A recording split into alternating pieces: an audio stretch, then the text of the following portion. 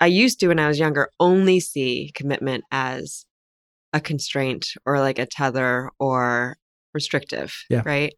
And as I get older and as I've seen my friends move into these commitments and tether themselves onto tethers, right? Yeah. Like partners and then kids and then mortgages and then like all these things that you'd have to like really unknot to, and I see that the beauty on the other side of it, that comes out of making a commitment to things and the way that you put stakes in the ground, and that gives you fuel to make the next decision and the next decision and the next decision. It's something that I yearn for more.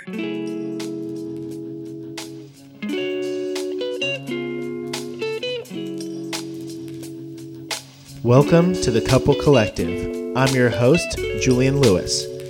Every week, we're going to bring you stories from couples to understand their path to making their relationship work. Drop that beat.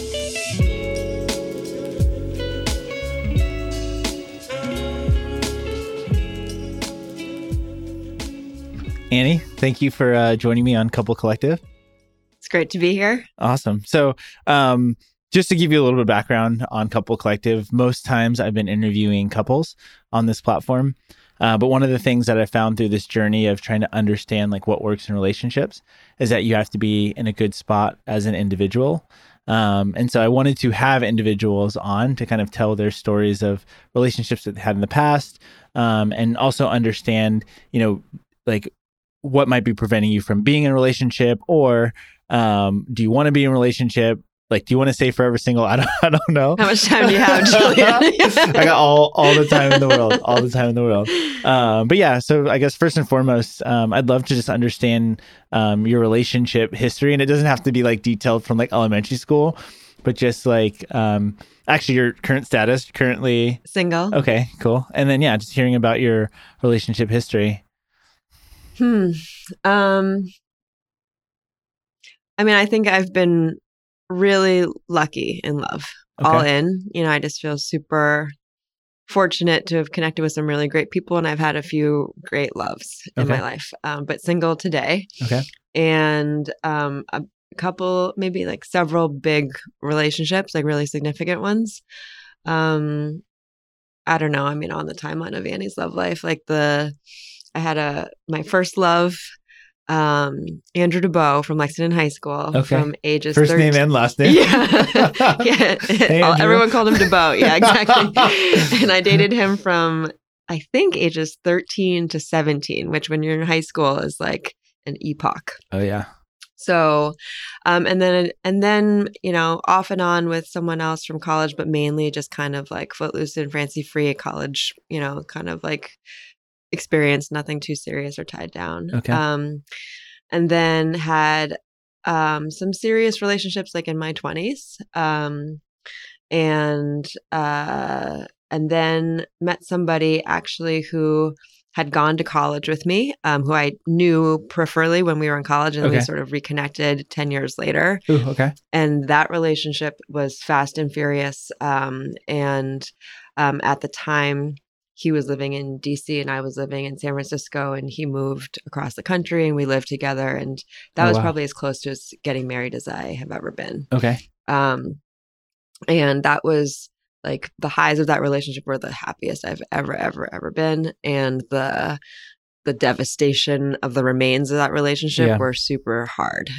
So I spent a couple of years licking my wounds on that one. Not necessarily mourning the person, but I think just like the crumbled pieces of what I had thought might happen or what we'd both hoped for it and all that sort of thing. Okay. And sorry, when you talk about the happiest you've ever been, do you mean with another person or just in general? With another person. I think you're right. That's a good distinction to make. Yeah. I think, and looking back, I think if I reflect on the truth of all of that, it wasn't necessarily as it felt at the time, as good as it felt at the time. But I think it was, it was just the beginning, and it was, really felt like, okay, this is why I waited. And it was very validating for all the time that I'd taken to get to that place at the time. Fair enough. And then for the last 5 years, I have been on again, off again, like on the carousel, off the carousel with the same person. And he and I love each other a lot. We are We really do, but we're quite different. We've always been.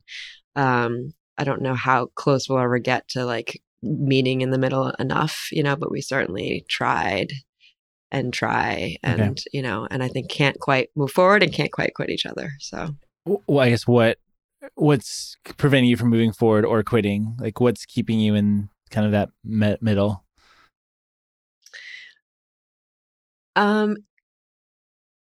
It just hasn't been easy. And not to say that it's supposed to be easy. Yeah. But I don't think that either of us have ever felt the surety or the certainty that it's that you need when you're gonna, you want kind of like a hell yes, know, and I don't think either of us have ever been there, at least at the same time. I think there have been times where each of us have, but not at the same time. And like with the conviction that will feel that way ongoing. Got it. That makes sense. So I guess 5 years is a long time to be going through that. Are you open to other things beyond that or like throughout that time? Or I think both of us are a little bit, I think we'd probably both admit to each other that we're like a little stuck in purgatory because of each other, because it's hard to let go of something when you have so much love and hope there, but then at the same time, like, it's not working. And and he has since moved to LA, so that there's lots of barriers at this point, know. But, and so, yes, ultimately for both of us, we've had a lot of honest conversations over the years, and the care we have for each other, at least is that's for sure. And that's certain. And I think we both want the other to be happy. And if we don't figure it out together, I very much hope and believe that we would root each other on, but yeah. Okay. So I guess like you, like individually, him aside and maybe how he feels aside, like where does that kind of leave you? And if you feel like do you feel like you're in purgatory? You use that word. I just want to make sure, like, and what exactly does that mean and what will make that change? Yeah. Yes, I do feel like I'm in purgatory. I felt like that for a long time. Okay.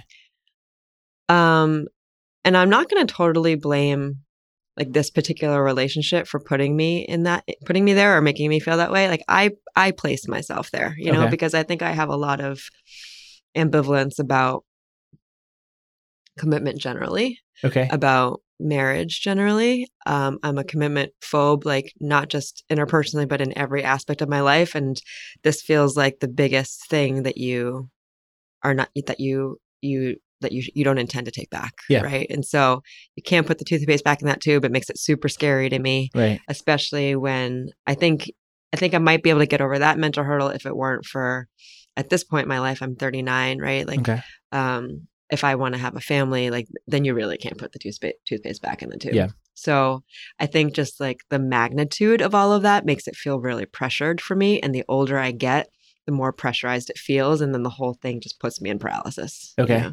So you said it wasn't this particular relationship. So is it past relationships? Is it family? Is it? Yeah, I think it's family. Okay.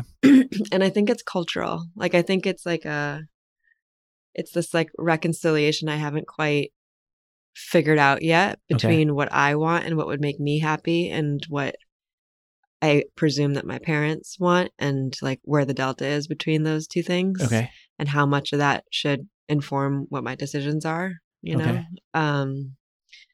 Yeah. And I'm just like clinically, constitutionally an indecisive person. Okay. So that's like a disability that I carry like a broken leg my whole life. Like, it's just really hard for me to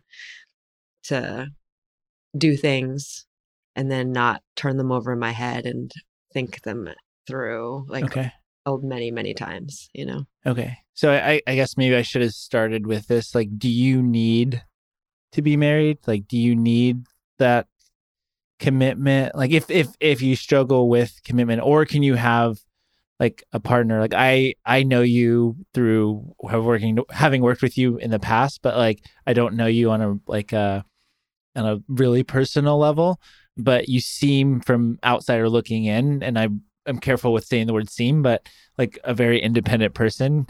You literally just walked in here and told us that you bought a house on a whim. Like you're doing well for yourself individually. You're coming from yoga to the studio. Like, is that something that you need, or is it more of a want, or is it sort of my parents feel like this is what I need to do? I mean, I don't know. These are all the questions that I ask myself every night before I go to bed. I don't know. I mean, you're right. It's not that's not seem. It is. I mean, I am a fiercely independent person. Yeah. I mean, I really value my independence. I fight for my independence. I do a lot to protect my free will and my optionality and my choices. Like, that's always been me. Okay. I'm the one who like won't carpool because I want to drive by myself because I want to make sure I can leave when I want to leave, and like, and somebody, the person who likes to travel so solo. You're not eco. What? You're not eco. You don't carpool. very wasteful. Got it. Yes. And it's even hard to nail me down for like, a hike or a lunch or whatever, because, you say a high girl lunch? A hike or a lunch. Oh, I think you said high girl lunch. That was not like a new form of brunch or something. Hey girl. No. All right. Got it. Because I like I said, because I like options. But I think that, as life goes on and as we get older and, the other side of when I used to, when I was younger, only see commitment as a constraint or like a tether or restrictive, right? And as I get older and as I've seen my friends move into these commitments and tether themselves onto tethers, right? Yeah. Like partners and then kids and then mortgages and then like all these things that you'd have to like really unknot to, And I see that the beauty on the other side of it, that comes out of making a commitment to things and the way that you put stakes in the ground, and that gives you fuel to make the next decision and the next decision and the next decision. It's something that I yearn for more than I used to. And I think I'm more ready now than I've ever been. I wouldn't say yet that I know that I'm ready yet, but I know that I'm more ready now than I've ever been. I know that I wasn't ready before, and it felt very, very, different than a lot of people my age and what they were looking for. Okay. Is that through the example of your friends that you feel like you're ready, or what's making you more ready now than before? Partly I feel like I got my yayas out a little bit. Like, so I don't know. I just like, I've done it a lot of cool shit, like I've like traveled solo for 6 months through China, and I've backpacked through Japan, and I switched my career like in a pretty dramatic way. And I've gotten to like do some stuff that I could only have done flying solo, and did a lot of learning, and deepening of myself through those experiences. Yeah. Right. And so I feel like I don't feel like I'd be incomplete or like missing those things if I were to relinquish them now. I think it'd just be like a new fun thing to find a buddy who you'd be like so pumped to have next to you to keep adventuring with. Yeah. And I think I feel much more, I don't know how to say this, like I feel very powerful. You know what I mean? Like I feel like I can, like I don't need anybody, like I don't need, buying this house. Like it's like, it's scary as hell, but it's also like, okay, like I did that, and I did that by myself, and I switched careers, and I like figured out how to do that, and I did that by myself, and I can navigate like a foreign country where I don't speak the language by myself, and that for some reason calms me down in like linking up with somebody else. Okay, because I think that maybe there was like this assumption that was probably wrong, that people were coupling up because they needed to like join forces to, you know what I mean? To like make things happen. And I wouldn't be joining forces to do that. Okay. You know what I mean? Yeah. Yeah. So it's interesting. You said your age, so I could repeat it. Say it as much as you want. You're 39. And so, I mean, if not the person who's in LA, it's going to take you time to like develop a relationship with somebody potentially. Maybe it goes fast, but like you've lived a good portion of your life, but you're still young. Yeah. Like you still have at least, I would say 30 minutes to like a year to find someone. No. What I'm saying is like you still have like 2.5x of your life left. Yeah. Like, especially with like science these days, like to get to 100, that's my goal, to get to 100. Or like my grandpa who made it to 105. 105, like that's amazing. So like you should definitely exceed that. I mean, given like modern medicine and everything, you should definitely exceed that. And so like, it seems like you've done the things that you wanted to do as an individual, and you're okay with doing, like, finding somebody now, but that's not because you need them. It's because you're just ready and you want them. Is that kind of a good way to summarize a little bit? Yes. And I don't think it means that the fear has gone totally away. Yeah. I think I'll be scared. Yeah. Even if it's like 150% I know in my gut and my heart it's the right person, I think I will still be scared. Yeah. And that's okay. And I can push through that. You know what I mean? And sort of like see, you know, look globally at the whole thing, you know? But yeah, I think that's right. And I also think that, you know, not all periods of your life or segments of time in your life, like not all 5-year periods look the same, right? In the course of a human life, right? Like the years 10 to 15 don't look at the years like 30 to 35, right? Yeah. So I guess like I always thought about it this way, like once you do commit to someone for life, and once you become a wife and a mother, in my case, in the future, then like you better fucking be all in. Yeah. Right. And like, and there's in my mind, no turning back from that. And culturally, I think that's been very strongly ingrained in me as well. Like it's my family doesn't come from a culture of divorce. It's like not okay, you know, and you don't go into it with the mindset of like for now or until things are not so good, you know? Yeah. So I've always held sort of like the sanctity or like the integrity of the institution of marriage in like ironclad terms. That's great. You know, well, it is and it isn't, right? Because for commitment phobe, it's made it really hard to take a leap. Okay, I understand. But anyway, I think that what it means is that I feel better now.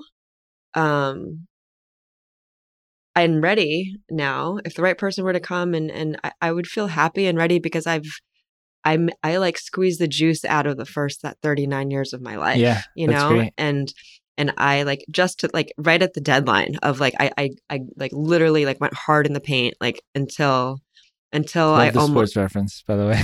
See, like I know so little about sports, Julian, that I didn't even know that was. Is that a sports reference? Yeah, in the paint, basketball. Go hard in the paint, you know, to make and one get a layup. I've literally thought that meant like going hard in like a can of paint on a that wall. Wouldn't make any sense. You know? You need the soft strokes. But anyway, go ahead. But anyway, like, so I'm like closing in on the window biologically, right, to like be a mother, right, and so like all procrastinators need a deadline, you know, and to get anything done or produced. And this is my deadline. Okay. So that's how I feel. That's fair. That's fair.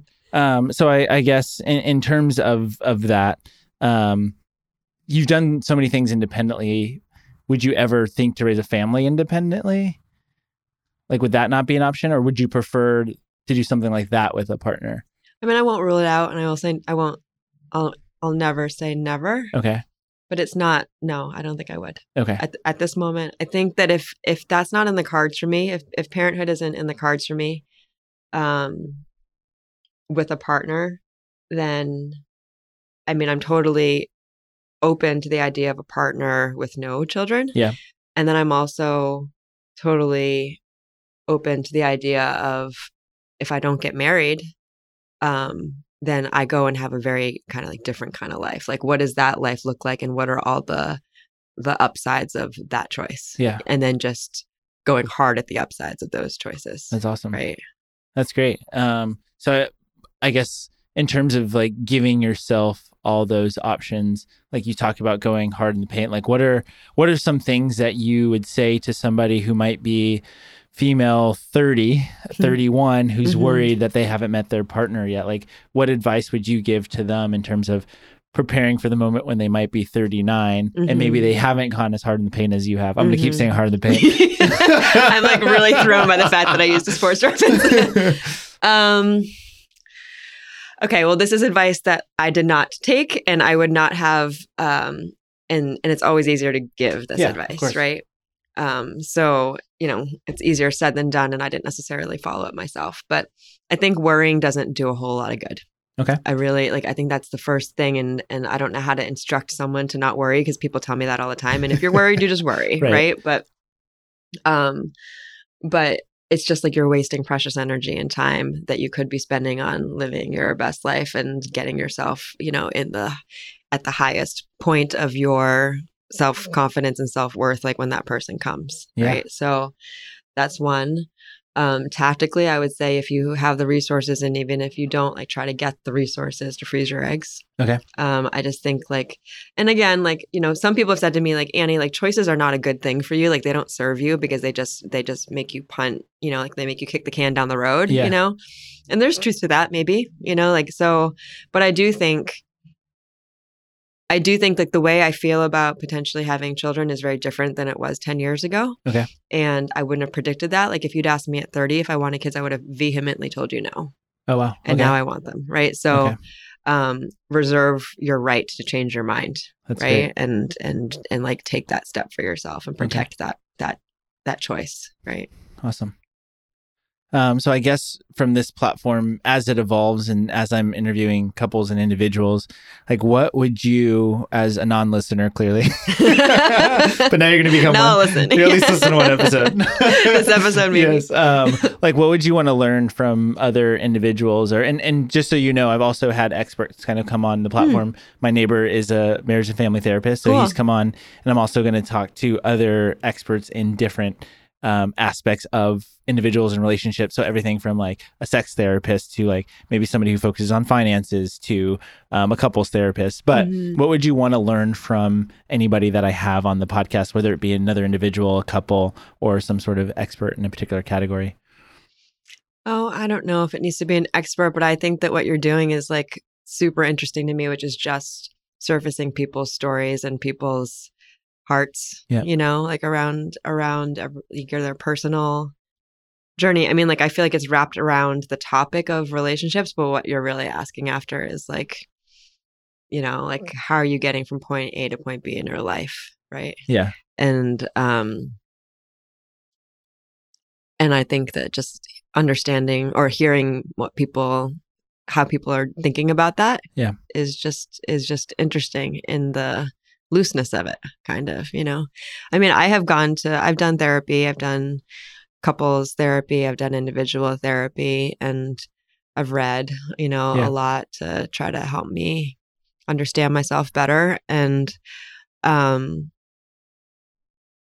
don't know. I mean, like the most useful that those things have ever been for me are when they just put the mirror back on to myself. It's not necessarily like this pedagogy or like this, this academic philosophy that like all of a sudden is a silver bullet and all of a sudden like everything makes sense. It's just really like, how do you get someone to reflect back on you, like, and so that you can see things maybe like from a different angle than you did before. And I can learn that just as easily from you or from a friend or like whatever, as from somebody who studies it academically, Awesome. Well, thank you so much for your time. This has been great. I appreciate you coming on. Yeah, I feel very like, I don't know, glamorous or something. That's awesome. She was worried about how she looked coming from the gym. Yeah, I do not. I'm so glamorous. glad you can't see, guys, because it's not a good look. Awesome. Well, thank you so much. Okay, thank you. This episode of Couple Collective was recorded and produced in San Francisco at Studio Pod SF. Check them out at studiopodsf.com, or to learn more, go to info@studiopodsf.com. You can also check out their Instagram at studiopodsf. Thank you kindly for joining us on the podcast today. Between now and next time, visit us at www.couplecollective.com or follow us via our social channels at Couple Collective. If you've been enjoying the episodes or the podcast in general, please tell a friend, tell a couple, or subscribe via your favorite podcasting service. If you'd like to suggest a topic or be featured with your story, you can contact us via the form on the website or at 774-226-8753. Until next time, much love.